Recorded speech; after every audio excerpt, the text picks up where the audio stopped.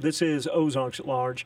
I'm Kyle Kellums, and with me is Chaim Goodman-Strauss. Hey, good morning, Kyle. Good morning, Chaim. Chaim's a math professor at the University of Arkansas, and on the phone with us is Jeff Yoak again from California. Los Angeles, California. Jeff, when last we were here, you gave us a puzzle, and it involved coins. So let me see if I remember this. We had a number of coins, and brass. Some were brass, some were gold, some were bronze, correct? But you can't really tell. You can't tell by looking or feeling.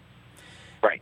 But there is a machine that you can put two coins in at a time, and the machine will tell you either they are of different metal origins or similar. Mm-hmm. That's correct. And now you and Chaim claim... Well, I'm not claiming anything. Okay, Jeff, it's all on you. Claiming that there is a minimum number of passes through the coins that can tell you the distribution. Did I sum that up correctly?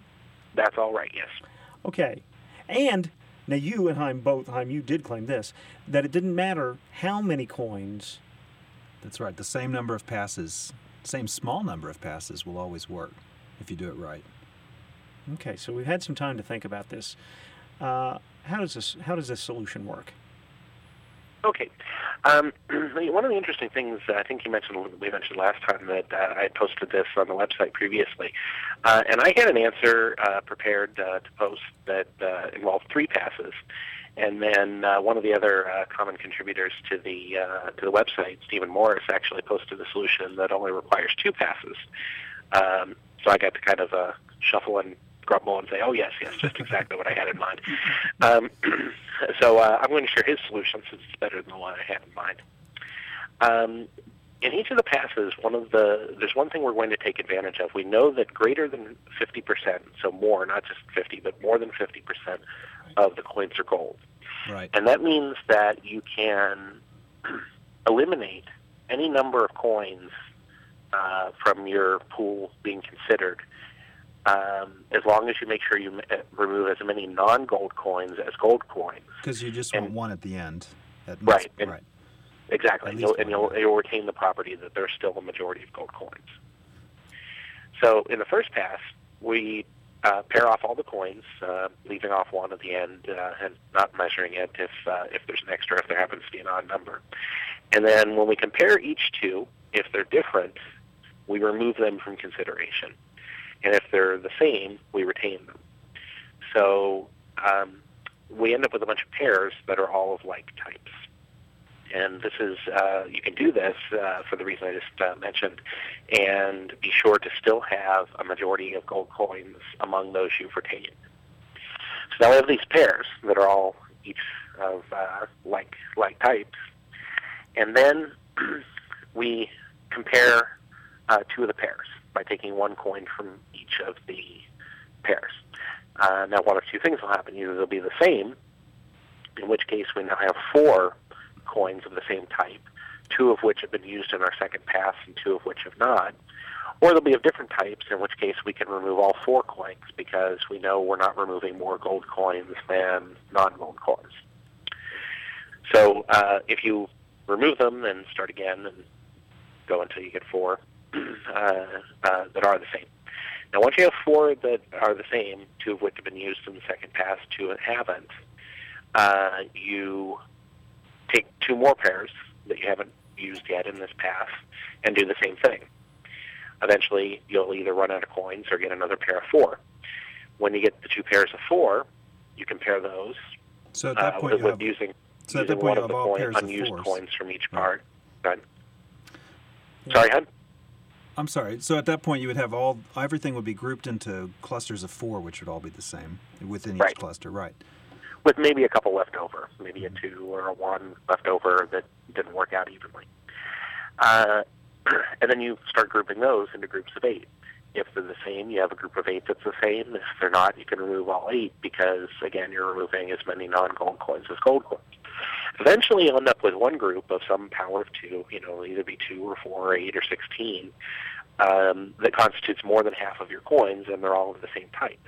And since during this process you never lose the property that the majority of coins are gold, you know that grouping is gold. That's a so any one of those coins is a gold coin. 2 passes. It's incredible. Well, what I like about it, right?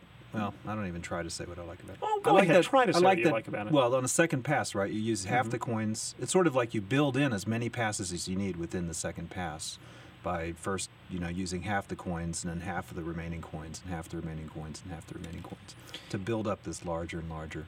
So it's really an elegant idea. And when you first hear the process begin, you think, I don't know where this is going. But then it just kind of reveals itself and makes sense. I love it. I want to ask you, Jeff, about a career that you have had.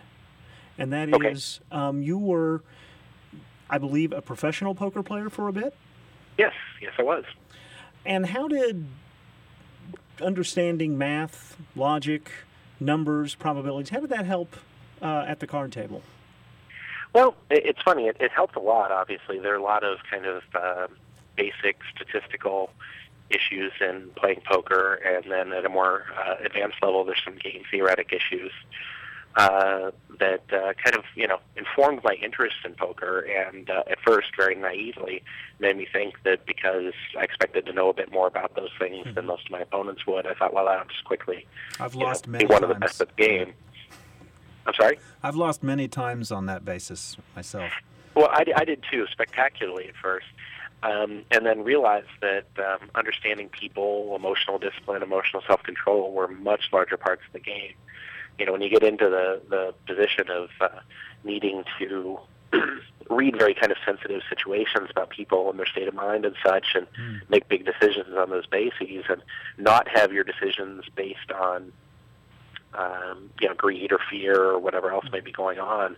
There's a lot that comes into play, and it was for me the bigger part. I mean, some people do struggle with the math that's involved in the game, but for me it was a real eye opener that my self-discipline and such wasn't nearly as good as I had thought that it was.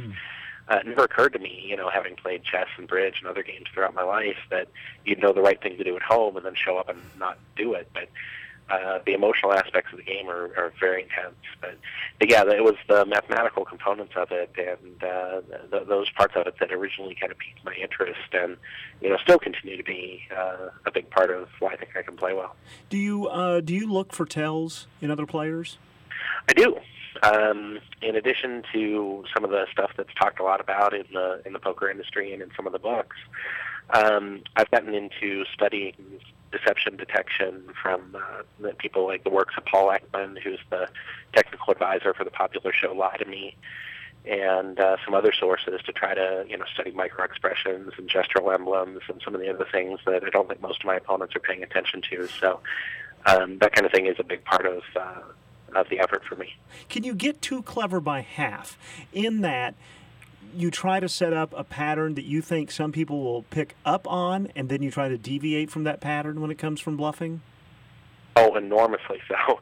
Okay. Another big pattern of mistake that I made for a long time was, I might be thinking, poker players talk about levels of thought, where first level being, what do I have, and second level is what does he have, and third level is what does he think I have, and fourth level is what does he think that I think he has, etc. And once you start getting good at that kind of thing, you can really screw yourself up by, making some really clever, devious play based on third or fourth level thinking when you're playing against somebody who said, I got a pair of kings, and and you're like, well, yes, but you should have thought that I thought this and done that, but, they didn't, and they have your money. And you're sitting there feeling a little foolish about the whole situation. Well, now, do you have another puzzle for us? Is that right? I do. Okay. Poker recently gave me an idea for a puzzle that a couple of us have been talking about around the site. It's just kind of interesting that it came out of it. The question was, what numbers, what integers, what positive integers, can you express as the sum of a sequence of smaller integers? So, for instance, you can make 10 with 1 plus 2 plus 3 plus 4. You can make 12 with 3 plus 4 plus 5, or maybe other combinations. Some things can be done in other ways.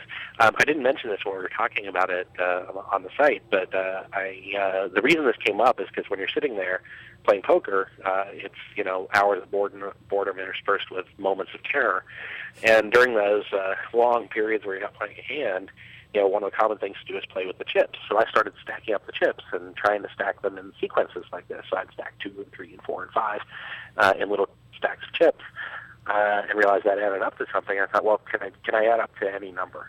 And I pretty quickly realized you can't. 2 doesn't work, for instance. You can't do that. So then, being kind of a puzzle guy, I thought, okay, well, which numbers are there that you can and can't do? That's the question then. Which numbers can you do and can't you do? And as an extra bonus, if you can prove it, that's wonderful. It's very elegant if you have negative numbers. If you allow yourself to add up negative numbers consecutively, too. Somehow it kind of works out a little bit nicer. Yeah. But okay. Yeah, I didn't have any negative size chip stacks. Yeah, I didn't. They don't let you dig holes in the felt, at least where I play. You get kicked out. Yeah. Yeah. Okay, so more about that next time with the chips, and Jeff will be back with another quiz. Great.